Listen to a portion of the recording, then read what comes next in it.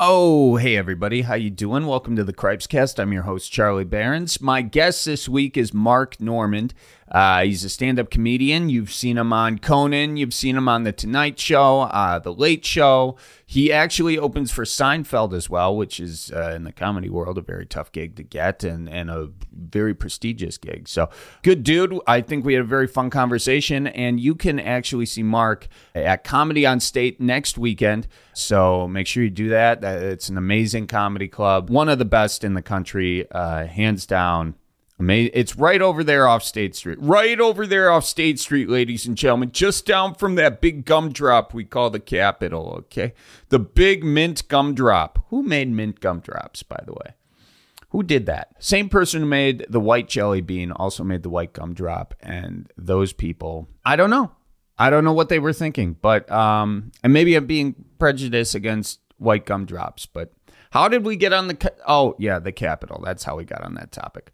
Well, that's a good way, Charlie. That's good to show everybody how your brain works or doesn't. I do this thing on my phone where I just write like potential bits in my notes section. I got like little folders for everything, like sketch and stand up, and I have like shows I'm trying to pitch, songs. Those are really bad. I won't even dig into those. But I got this. I'm just flipping through my phone right now. I've got this one under stand-up. And this is all it says in the entire bit is, I chew gum like a serial killer. Now, what I mean by that, okay, is I was on the road a lot this past week. I'm on tour. And I noticed in the little cup holder all the gum wrappers. And I didn't know I did this, but actually, I'll be honest with you. What happened is my buddy got into the car. And then he was like, did you have an entire, do you have 20 people in this car and everybody was chewing gum? No, that was just me. That was just one leg of a road trip. I bought some gum at the Quick Trip and I chewed the entire pack in a 6-hour drive. No, it was a 4-hour drive from the UP. I was in Harris, Michigan. I was driving back down to Milwaukee and I chewed an entire pack of gum in that drive. That was 4 hours.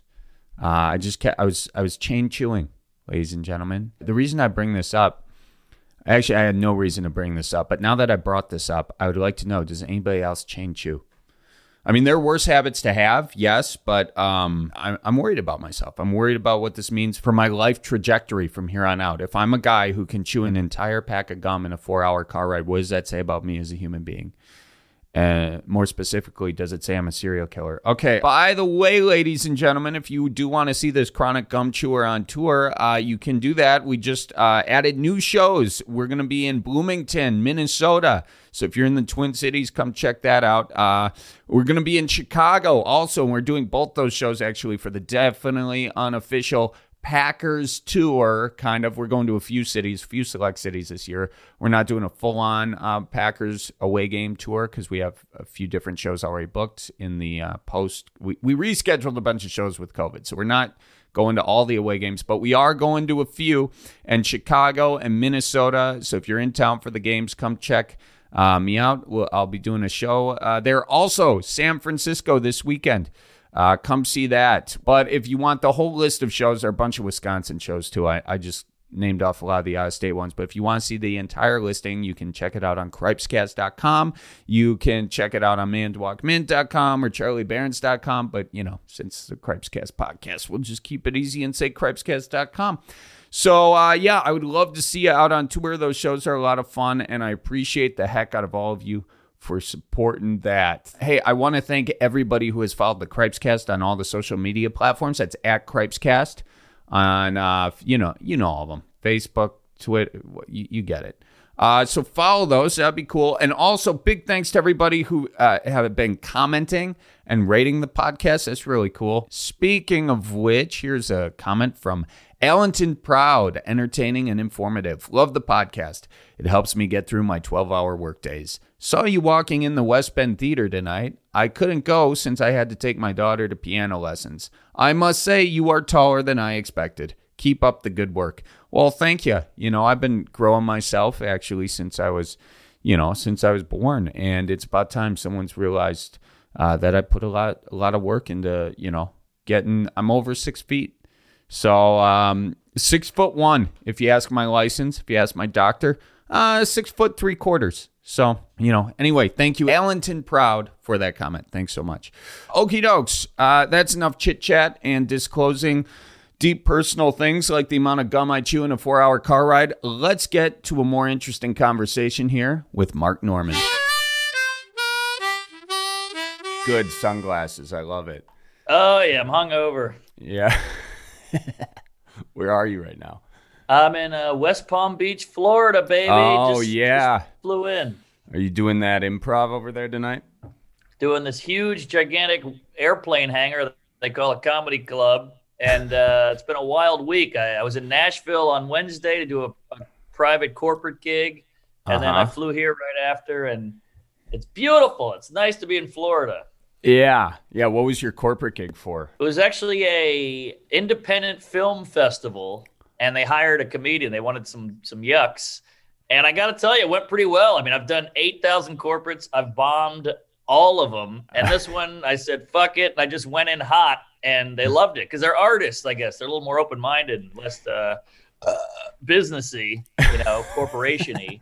So they were cool. I always think if I'm doing a corporate gig, I'm just not getting hired the next year. I've already walked into that assumption, It's such a fascinating thing because they're like, we want comedy, we want laughs. And then I do a Jew joke and they're like, what are you, crazy? And you're like, oh, I forgot. I was treating you guys like human beings. I forgot you guys are just, at the beck and call of your CEO and you're under his thumb all the time. So like, you can't show enjoyment at this stuff. This is too real. You gotta get surface level. Yeah, I know. They're very it's very one-liners. It's things that that everyone will politely laugh at for a little bit. That's the thing, because like a bunch of people in those situations, they're like, if I laugh at this, is HR gonna look at me funny? They're all they're in work mode. You can't really. What is your biggest bomb at a corporate gig? Well, that's the funny thing is at the end of it, I'm like sweating. I'm loosening my tie. I'm sitting alone at a table like, whoo, that was rough. And without a doubt, like 20% of them will be like, I loved it. That was awesome. Here's my card. I'll hire you for my bar mitzvah, whatever the hell. I'm like, great.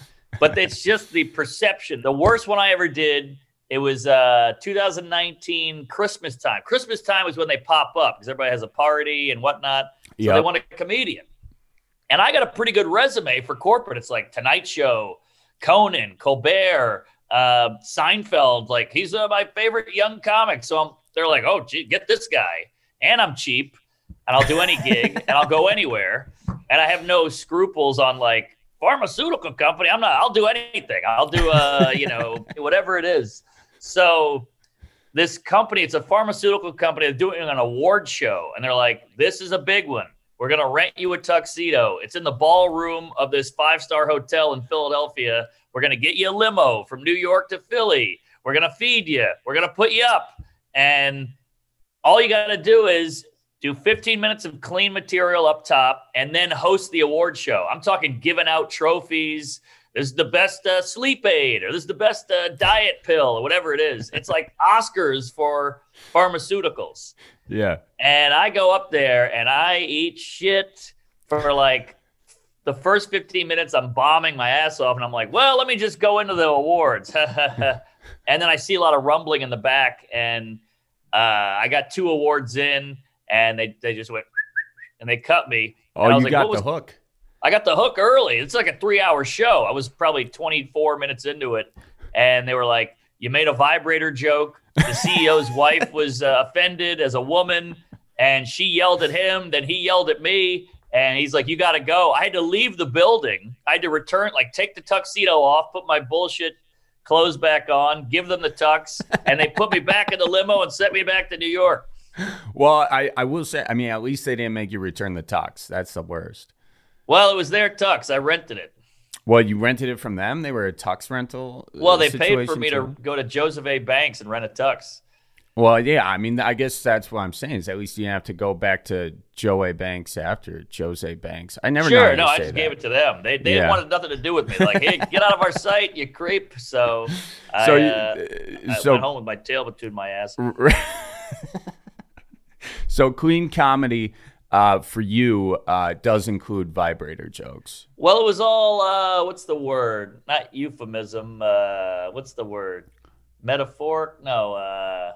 Yeah, Innuendo. Innuendo. It was all fine. innuendo. That's fine. So I would be like, my girlfriend, she likes to use toys, and I can't compete with that. It feels like I'm the guy at CVS, and she's using the self-checkout. And that was as far as it went. And they were like, cut it, wrap it up, get the cane, get the taser, get the chloroform. He's out of here.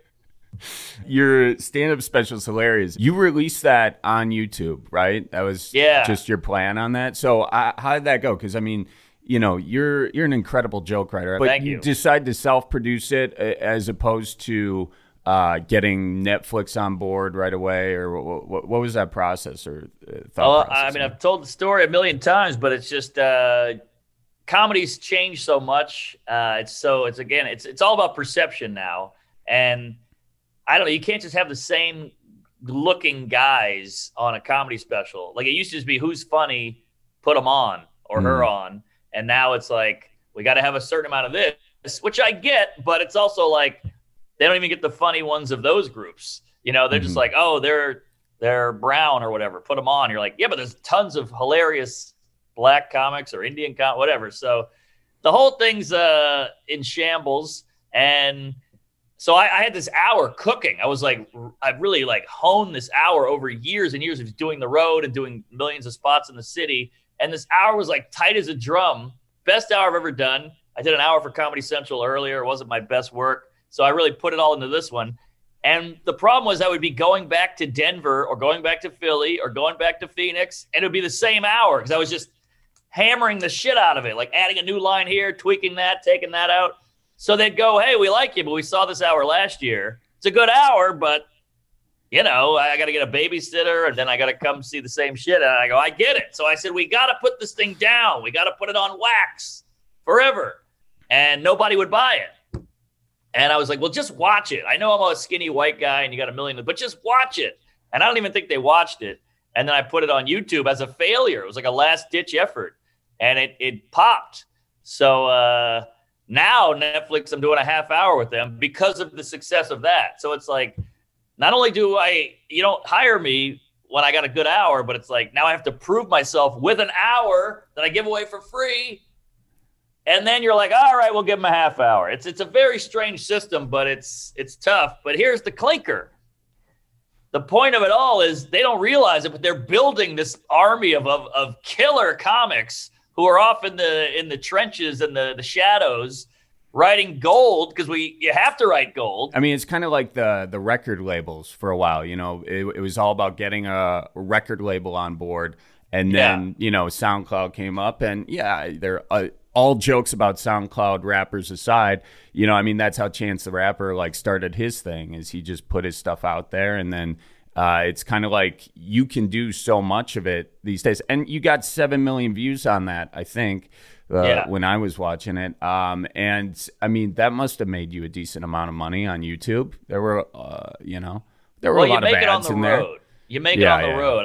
You sell hard tickets, and I was in Florida last night doing a gig. I did a Thursday show, and all these people out to lunch, man. I saw out to lunch, and then the fact that you have a new hour, we appreciate it. We notice it. So it all comes out in the wash, but it just sucks how much more work you got to do than other people, because you got to get the industry on your side. I have friends who call me. They're like, they want me to host some game show. I'm like, what? What's that like? I got to write a game show, sell it to them, and they get a different host. I'm like, what's it like where they come to you with shit? I'm trying to get them to answer my phone calls, and then he's blocking their calls. He's like, now they want me to do a Discovery Channel show, and I gotta feed an elephant. And I'm like, wow, what is that like? Where they're calling you with jobs. I'm trying to get them to hire me with here's a new innovative thing I've written. Check it out. They're like, maybe we'll buy it, but we're not going to have you host it. I'm like, great, I'll take it. That's where I'm at. So, so is it all just being a white guy in comedy these days? That's sort of what you got to do. Well, I mean, look, there's plenty of white guy. It sucks when the player. I feel like I'm just a player on the team. Like, look, the NBA is 99.9% black. Nobody gives a fuck. We like the NBA. We want to watch the dunks. We want to watch the threes. But there's no one yelling at Kevin Durant going, hey, there's too many of you, and he's just playing. And I'm like, let me just play. That's all I want. I know I happen to be white. I know I happen to be a dude. I know I happen to be a heterosexual, but stop yelling at the players. I'm just trying to play. Yell at the industry and the bookers and the head honchos. So that's what annoys me. Do you think the industry is like, it's been skewed white for a long time. Do you think it's going in the right direction, trying to change that? Or it sounds like you're saying they're trying to change it in the wrong way, sort of. Their focus isn't on. I think every decent, normal human being is all for diversity, of course. Like, I grew up loving Richard Pryor. I grew up loving Eddie Murphy. I grew up loving Damon Wayans. And I used to love Ellen. I used to love Paula Poundstone. I used to love Madeline Kahn and Lily Tomlin. But I was never like, I love these women. Look at these female comedians. How progressive am I? How progressive am I? I love In Living Color, this mostly black show. Hey, everybody, look at me. No, I just liked them because they were funny. And I get it. There's been like struggles, and they had to do the Chitlin circuit and all this shit, and women go through hell on the road, and it's a male-dominated field, yada, yada, yada. But I get all that. But I just think it's so blatantly obvious that they're hiring people for these reasons when they could be hiring people in that group who are good.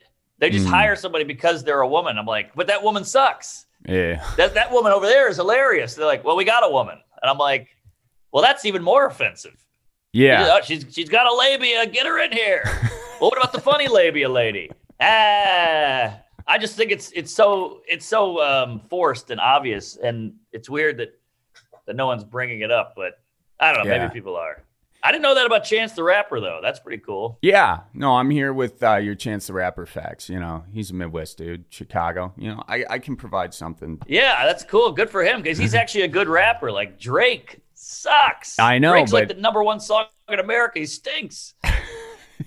Somebody. Chance is good. Yeah, I know. Somebody said Drake is like the Taylor Swift of rap or something recently. This album came out. That's fun. I would disagree. Taylor Swift is better. I would agree. She's got some bangers. If I'm, I'm honest with you, I listen to a little Taylor. Yeah, there you go. Do the thing with the glasses. I listen to her on occasion. Yeah, around the time when I'm getting done with a show, looking for a sad burger. You go to a burger place, sad burger at the end of the night. A little Taylor Swift can go good.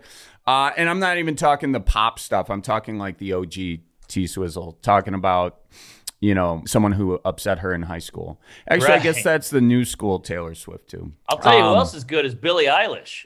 Oh, Boy, yeah. She's a killer. Like, I listen to her, and I'm like, this is real music. This ain't just, Katy Perry horse shit. This is, like, moody, emotional, like, angsty music, but her voice is great.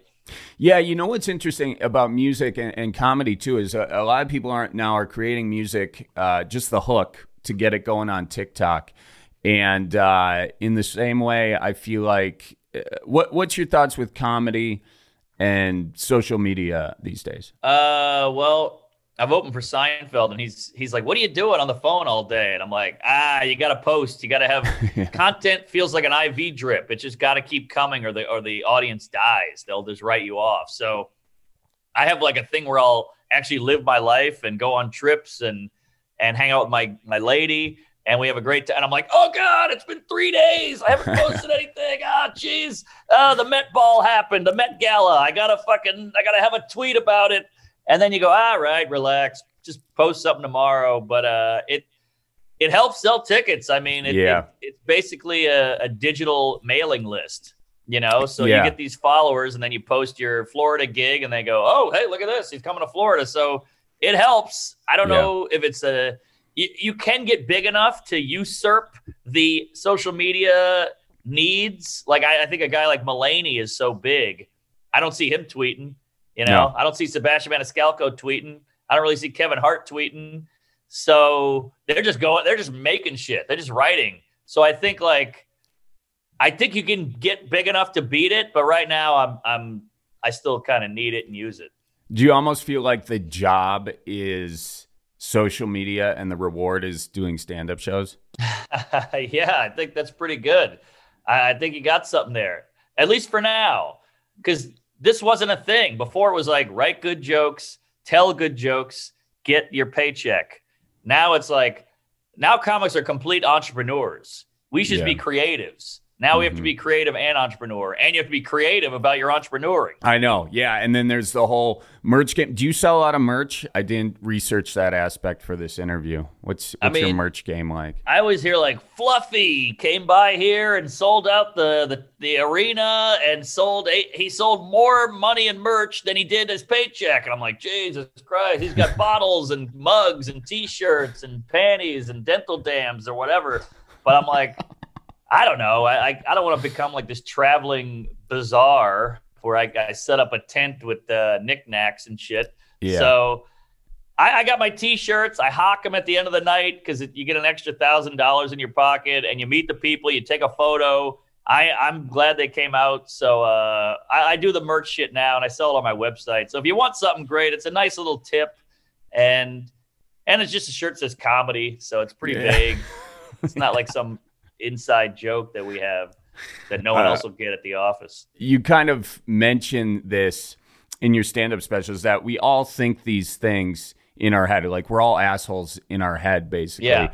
But of course, these days, a lot of people don't say those things out loud. And do you think that part of why you do mention a lot of these things is to kind of like blow the steam off that? Whereas if you like internalize all of it, nobody can say anything. It's just like, it's going to come out in other ways.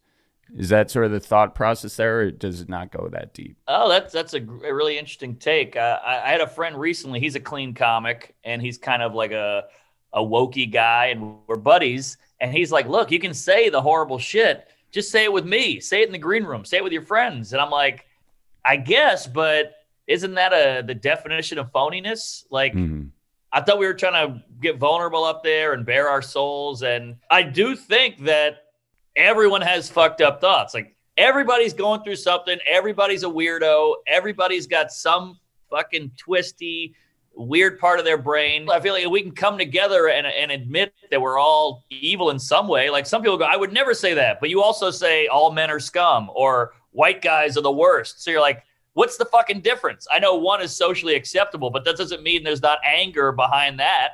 Yeah. And we allow that. So it's just, I don't know. I just feel like it's the great equalizer is how fucked up we are. And then we try to pretend that you're fucked up. And if I call you on it, that means I'm not. But no, you're fucked up too. You've just hidden it. Mm-hmm. So in my eyes, I'd rather come out and say it. And again, I'm joking when I make fun of a group. You attack me, you're just attacking me and being mean. I was at least joking about a group. So I don't know, in a weird way, I think fucking with people and saying weird, horrible shit is it's kind of honest and respectful in a way. Yeah, does that make sense? No, it does make sense. I think like there's two schools of thought. One is like, white heterosexual. I like how you said that. That makes it sound like French, Yeah. Yeah, it's good. I should use that. I think a lot of times it's all about punching up versus punching down and that whole thing. But inherently, I suppose in doing that, you kind of maintain that social hierarchy in some ways. So if you're only punching up at like white dudes or whatever, then in some weird way that kind of maintains the fact that white dudes, and the whole point is to equalize it. So I do see what you're saying there. Yeah, so you agree. I think on a conceptual basis, I agree. Now, look, I'm more of the like clean comedy variety. Like, it happened kind of by accident where I started doing sort of a Midwest shtick. And then a lot of my audience was just, that was what they wanted. Especially like, I think if you're a comedian starting out, the best way to like get ahead quicker probably is to do clean comedy, because then you can keep working. You can keep doing those corporate shows which pay you, and then you can keep working on comedy. So I think that, I'm kind of in a place where, I mean, it's not all, I am pretty quick to not try and offend, because also here's the truth. But I don't want to offend either. That's my point. No, I don't. I'm not saying you do, but I think like it takes a more skilled comedian in my mind to do what you do. versus what I do, because you watch your special.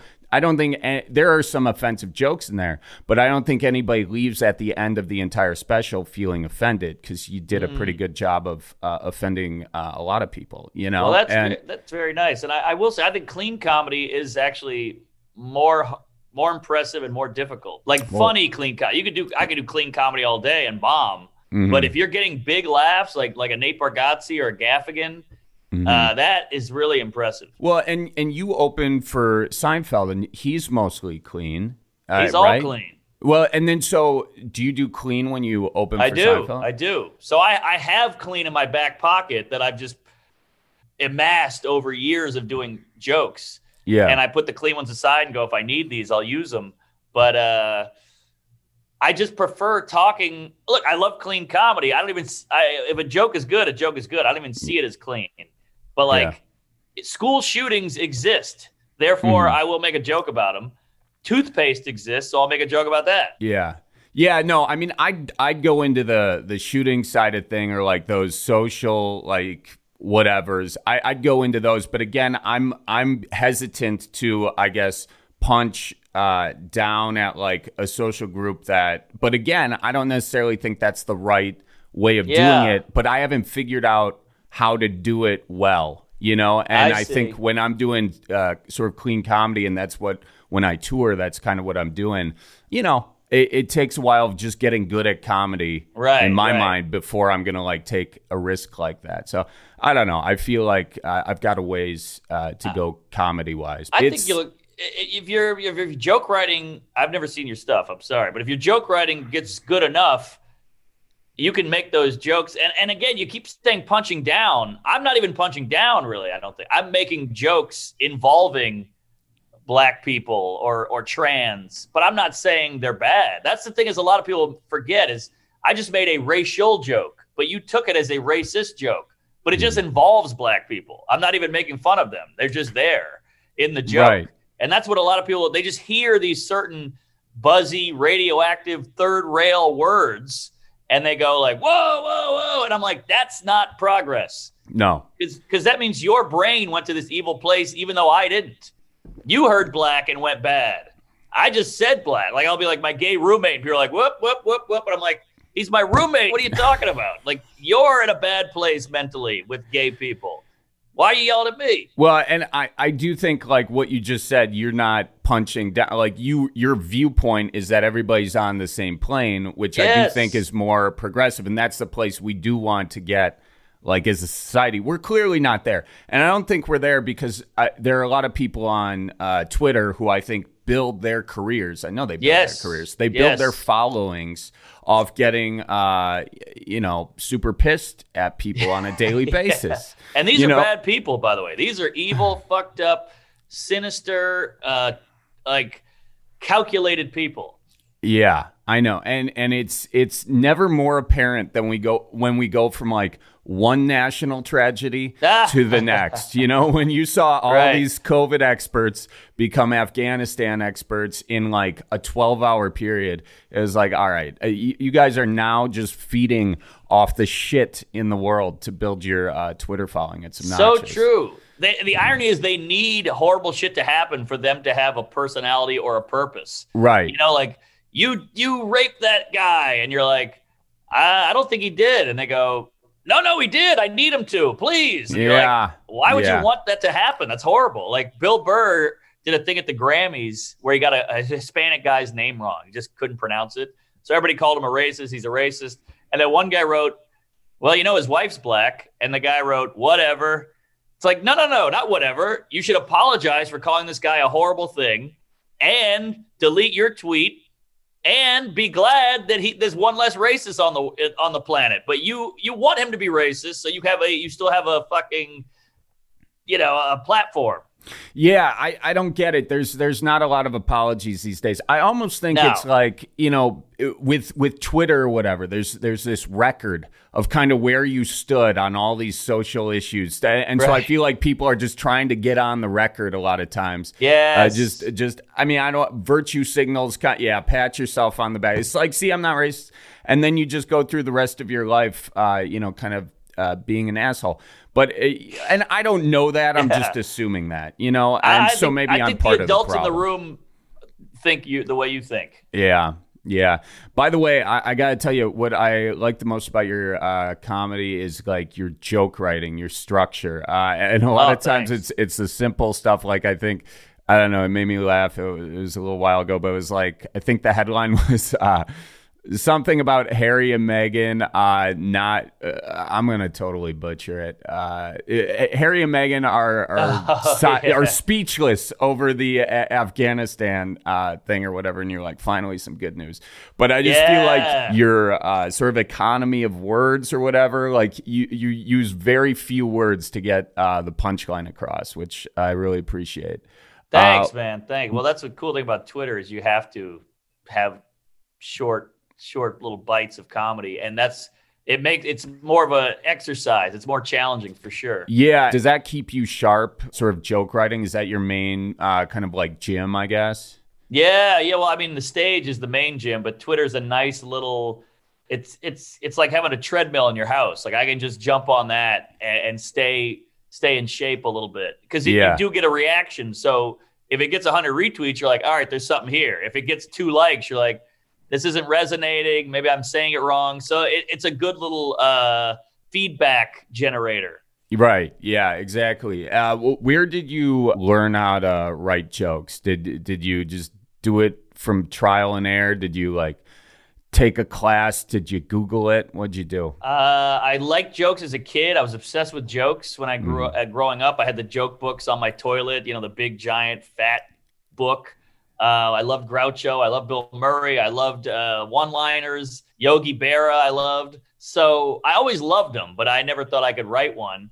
And I remember when I was a kid, I had a birthday party, and I made invitations for everybody. I was like, 8.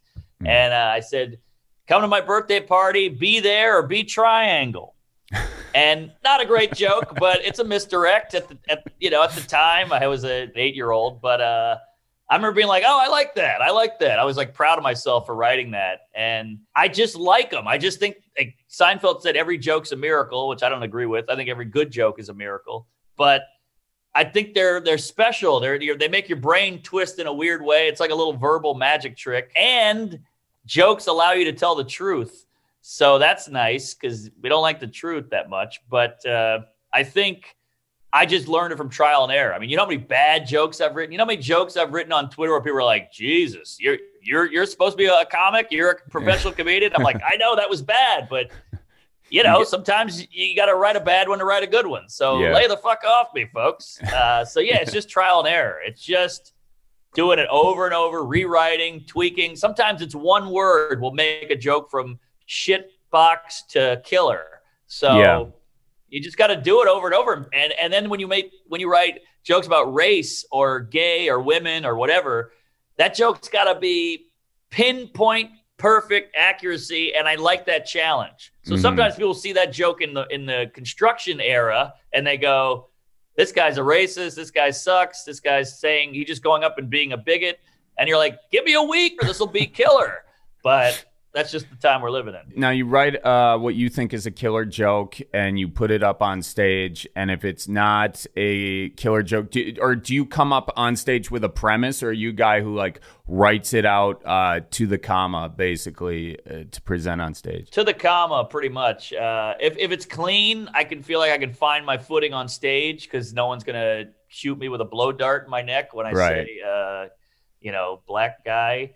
But if it's dark, I gotta flesh it out. Yeah. I mean, I feel like I've watched Bill Burr enough at the Comedy Store. I feel like he's a guy who like goes up sort of, he may know where he's starting and where he's ending, and he just finds all of it in the middle.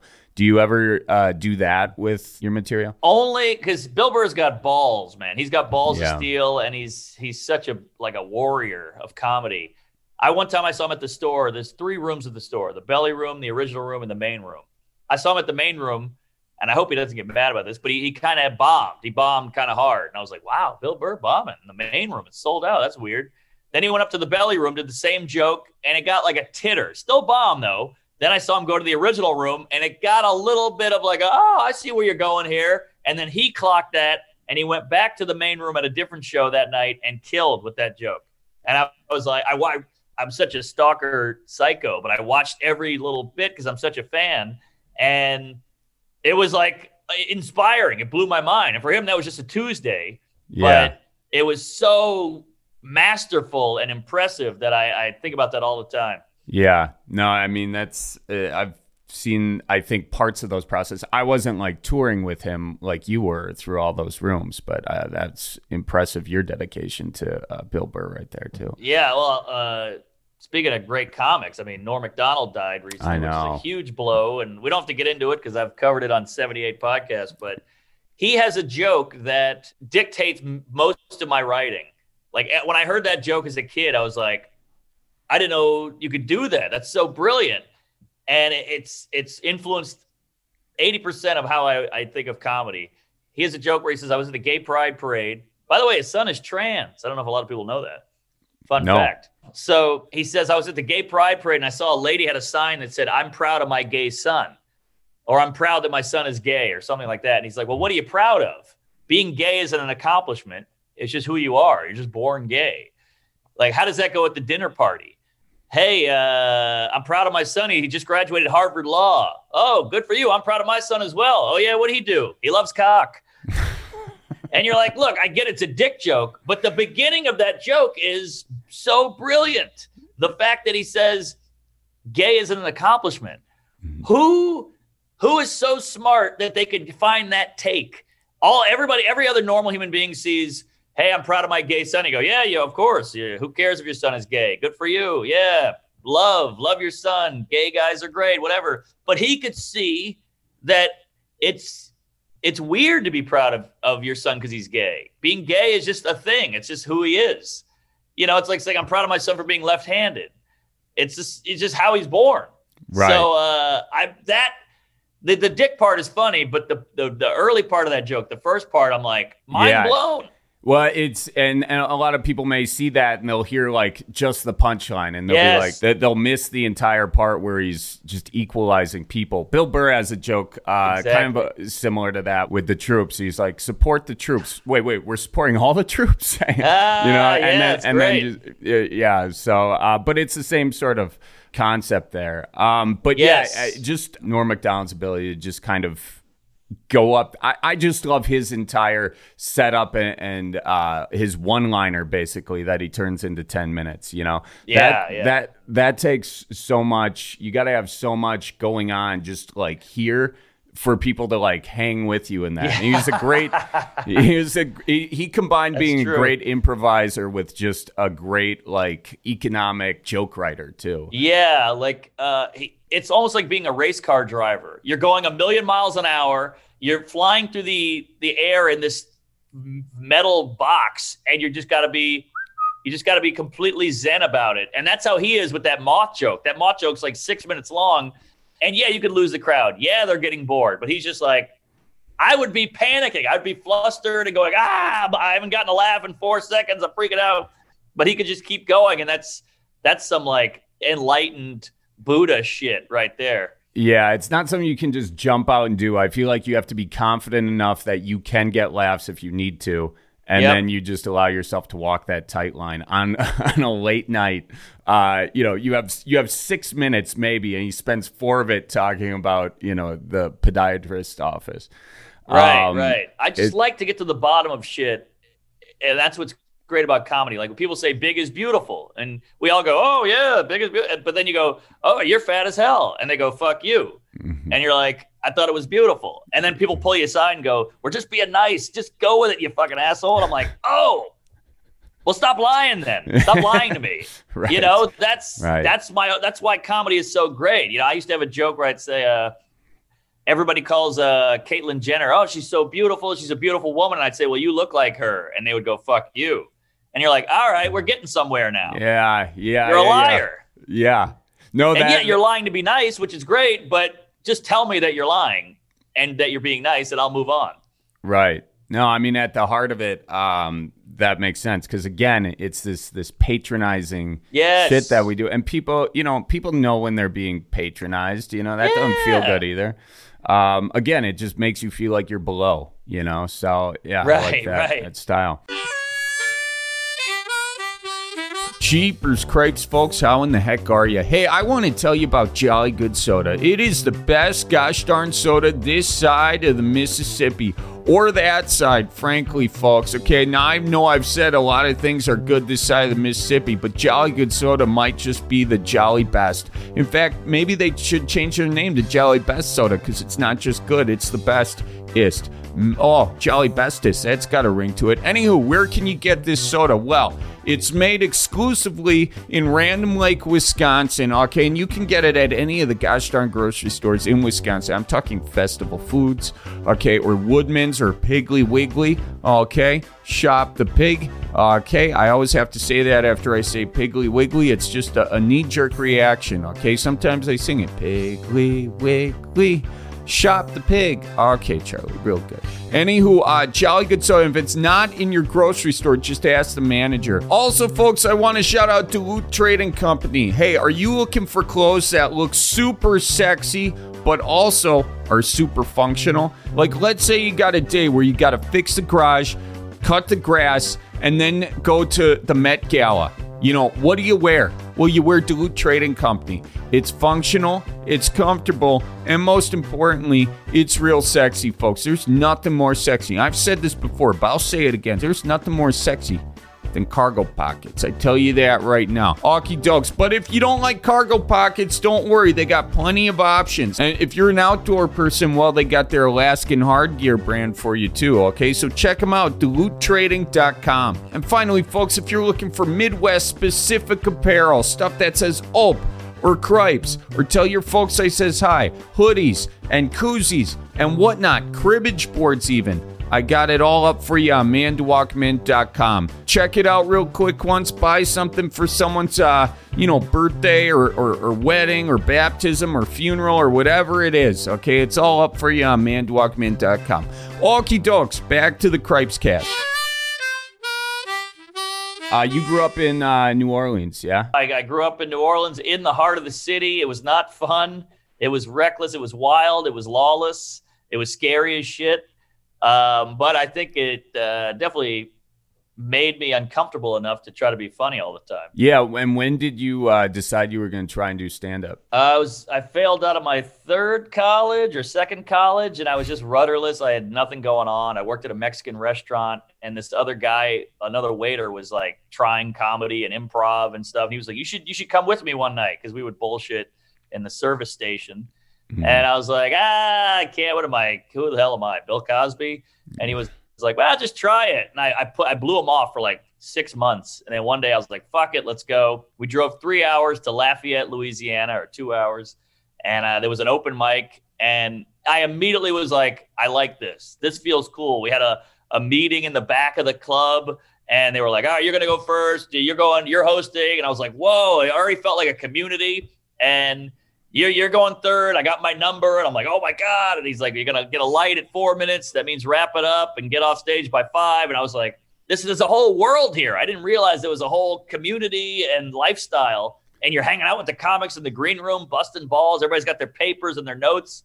And I just fell in love immediately. And I bombed horribly, of course. But that was it. That was comedy. Now I'm in the phone book looking for open mics. I'm looking up comedy clubs. It was an eye-opening game changer. So you're like 22 at this point, 23, something like that? Yeah, 22, 0 going on. I lived in a house with 5 guys. It was just poker and beer pong and McDonald's. Yeah.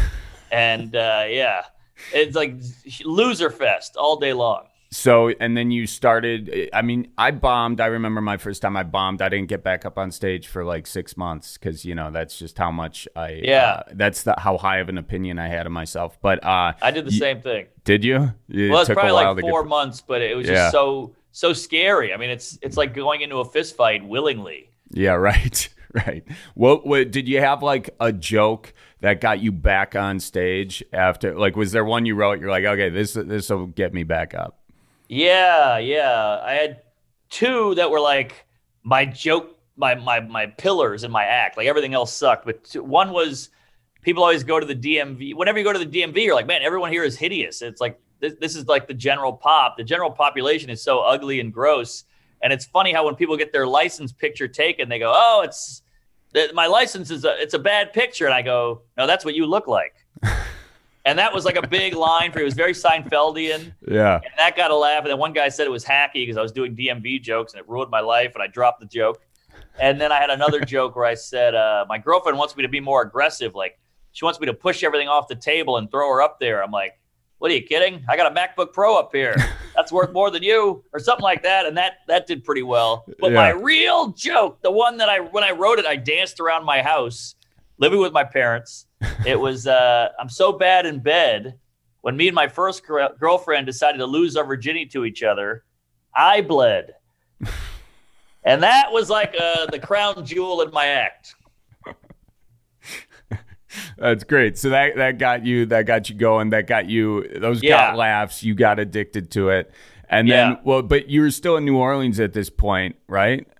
So pretty much, yeah. Are you doing like just any open mic in the area, driving 3 hours sometimes just for 5 minutes? Yeah.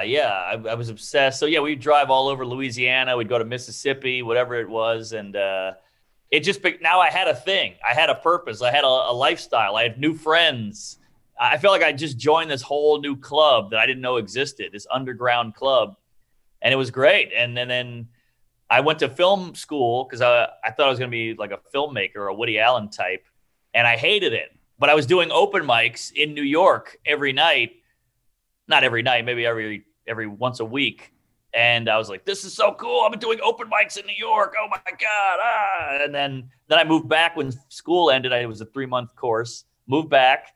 And I was like, I got to get back to New York. I felt alive there. There's more open mics. There's like some chance of becoming a comedian, whereas in New Orleans, there's zero industry or production or whatever. So I knew I had to get back, and that was like my trajectory. So I got like 3 guys together who were like, "Yeah, I'll go," and we all moved up together, and it was a hellish like 7 years of getting their ass kicked. But one of them quit, one became a writer, and I'm still here. Yeah. Did you have a moment in New York where you're like, okay, I've made it. I'm cool. I'm going to do this for the rest of my life. I don't have to move back home. Yeah, I guess. I mean, I just wanted to make money doing comedy and not have a day job. That was it. I don't need, even now, I'm like, I don't need to be Seinfeld or Sebastian or these Madison Square Garden motherfuckers with a sitcom, Ray Romano. Like, I like anonymity. I like being, behind the scenes. I just want to go to a bar, have a beer, cry, and go home. I don't want the guy to go, Mark Norman's crying in his beer. Oh, get it on TMZ. That seems like a fucking nightmare. So I just wanted to be a comic and write funny shit and make people laugh and then go home. But you know that as, I feel like you're at the point, if you haven't already been there, of where anonymity is just going away. Have you felt that walking through airports and stuff? A little, but I'm at a good level. Like I'm nobody. I'm at a good level where I get 1 or 2 a day. In New York, I get more just because you're outside and there's more people. But like, I'll be in Philadelphia at a coffee shop, and some guy's like, "Are you Mark Norman? Are you that guy?" I'm like, "Yeah." "Oh man, that thing with the news anchor in Cleveland was fucking hilarious." I'm like, "Oh, thanks." And we take a photo and I move on. So I can handle that. Yeah. But when you got some guy pulling his camera out, just going, "Whoa, look at this guy," and you're like, "I'm a human being." It's like, I know that's the weirdest one. I got nothing to say, and I always feel like I'm going to let him down because that's exactly how I feel we're kind of boring at the end of the day. I could juggle and stand on my hands, but I'm at a Denny's here. Yeah, I know. Yeah, and that's always the thing too. Is like a lot of times when people see you at a Denny's, you're not at your highest point in your life right there. Yeah. I mean, there's no time you're getting a Grand Slam breakfast at 2 a.m. when, you're like, yeah, this would be a good time for a picture. They can see like the tears welling up in your eyes around that time, And there's no context because they go home and go, "I met this fucking comic. He's funny. What are you kidding? He told me to get out of there and he was having a bad day. Fuck him. He sucks." And you're like, come on, you interrupted my meal, put a camera in my face. You gotta meet me halfway and have some decency as well. Yeah. Which most people do. Have you ever blown off a fan to a point where you're like, I kind of regret that? Once. I'm a passive guy. I am very gracious that anybody would take 10 seconds out of their life to watch some horse shit that I've written. So if you come up to me, I will hug you. I will take a photo with you. But one guy, I was in China. I was doing a gig in China, all over China, like Shanghai and Beijing and all these places. And I did Beijing, and I had like the best set. It was just this magical set. I'm in the middle of nowhere. China, man, you couldn't get further away. And I'm on the roof of this bar with my girlfriend at the time. And it was like a beautiful night. We're in China. We're having dinner on this roof. The show went great. It was packed. And this guy, I'm eating with my lady, and this guy won't leave me alone. He sits down at the table. He's like a younger guy. I think he was pretty shithoused. And he was like, man, I remember when you said this, and I can't believe your girlfriend's here, man. All the shit you've talked on podcasts about fucking girls. And I'm like, get the fuck out of here. And I just snapped on this kid. Like, you went too far, man. You abused my niceness. Yeah. And you took advantage of my niceness. And I just picked the guy up by his shirt, and I said, get the fuck out of here. And I like kind of did like a Jazzy Jeff on him and tossed him a little bit. And thankfully, some people were like, all right, yeah, sorry about that. Let me get this guy out of here. Yeah. And I was like, I can't. You start to realize why these big celebrities just kind of go recluse. Like, I'm not going to do that because I get it. But like, you know, like a lot of comics I know, they're like, they do the show, they go hide in the green room, and then they get in a limo and they go home.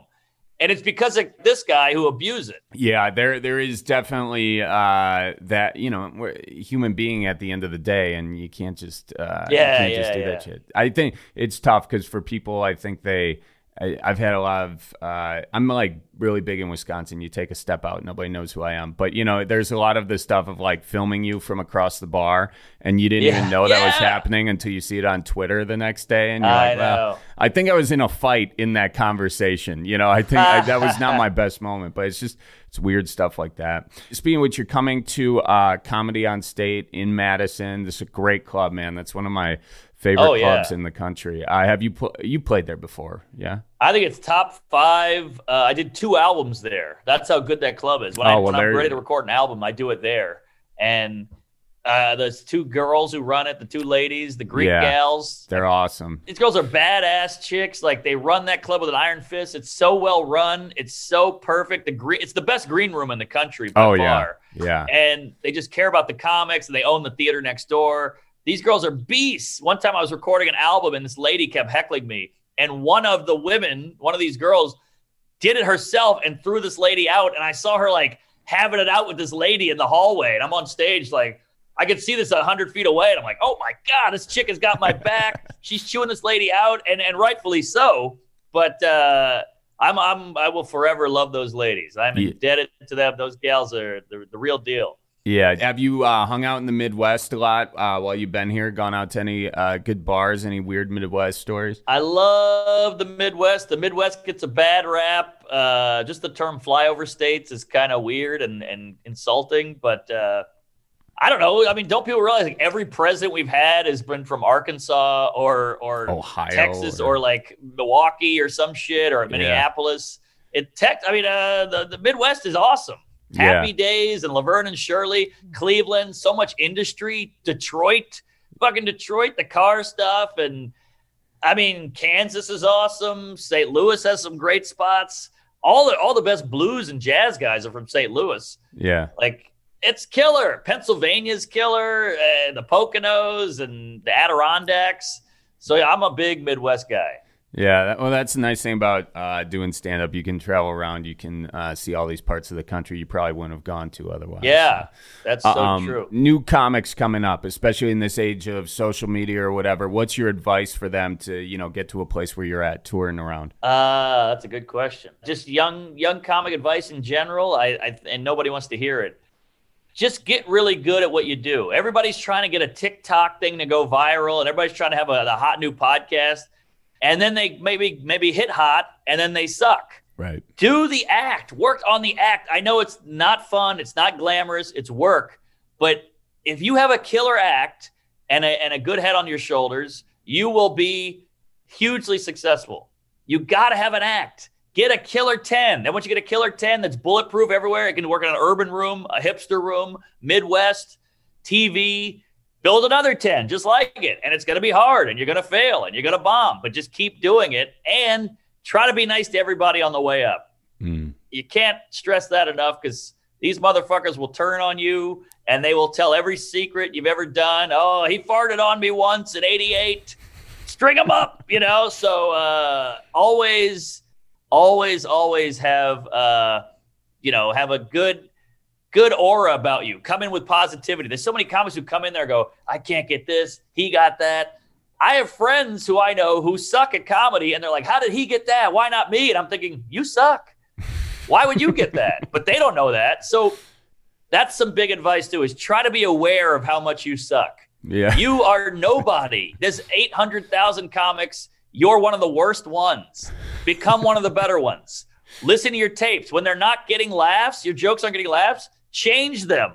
It's all very simple. But we have ego and we have insecurity and we have all these, self-defense mechanisms that heal us and make us want to feel better. And they go, that guy's a hack. I'm like, you're a hack. And they go, I'm not a hack. You're talking about me. I'm like, no, you are a hack. You suck.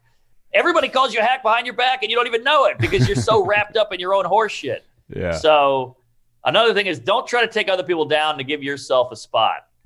Right. Just make your own spot. You can't get shit. We all complain. I complain. I'm guilty. I'm human.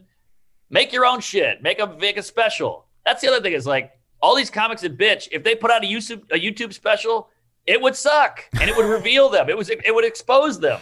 That's the beauty of YouTube is there's some fucking meritocracy there. It's actually real validation. So know how much you suck, get good, and be nice. There it is. There it is. There's no secret. That is the tweetable form. It took like 5 minutes to get there, but that's your tweet for it Sorry, at the end. sorry. No. You got to flesh it out. It was all good. It was all gold leading up to that. I recommend they see the editor's cut, but that's the tweet. So yes. Thanks so much for coming on, man. And you're going to be at Comedy on State September 30th. Is that right? Yeah, I think 2 weeks from now. So 2 weeks from now. Is. Okay, and you're there for 3 nights? 3 nights. I think we're going to try to add some shows because Madison is just such a great little town with great people. Great little town with great big people. So I can't wait. And I just feel at ease there. It's like there's like a calmness and a kindness to those people. So I live in New York where everybody's trying to, cut your dick off every 10 minutes. So thanks, man. This was a lot of fun. I appreciate you. And if I'm not doing a show, I think I'm going to come up and check you out. So come say hi. I got some real dark shit and some real clean shit. It's all over the road. And I feel like the set's cooking right now. I got some good momentum. Awesome. Excited to see it, man. Good luck in West Palm Beach tonight. All right, everybody. That is it for this week's episode of the Cripescast. Make sure you follow Mark Normand on Instagram. That's at Mark Normand. You can go to his website, Mark Normand Comedy, where you can get some tickets, including to his upcoming show at Comedy on State.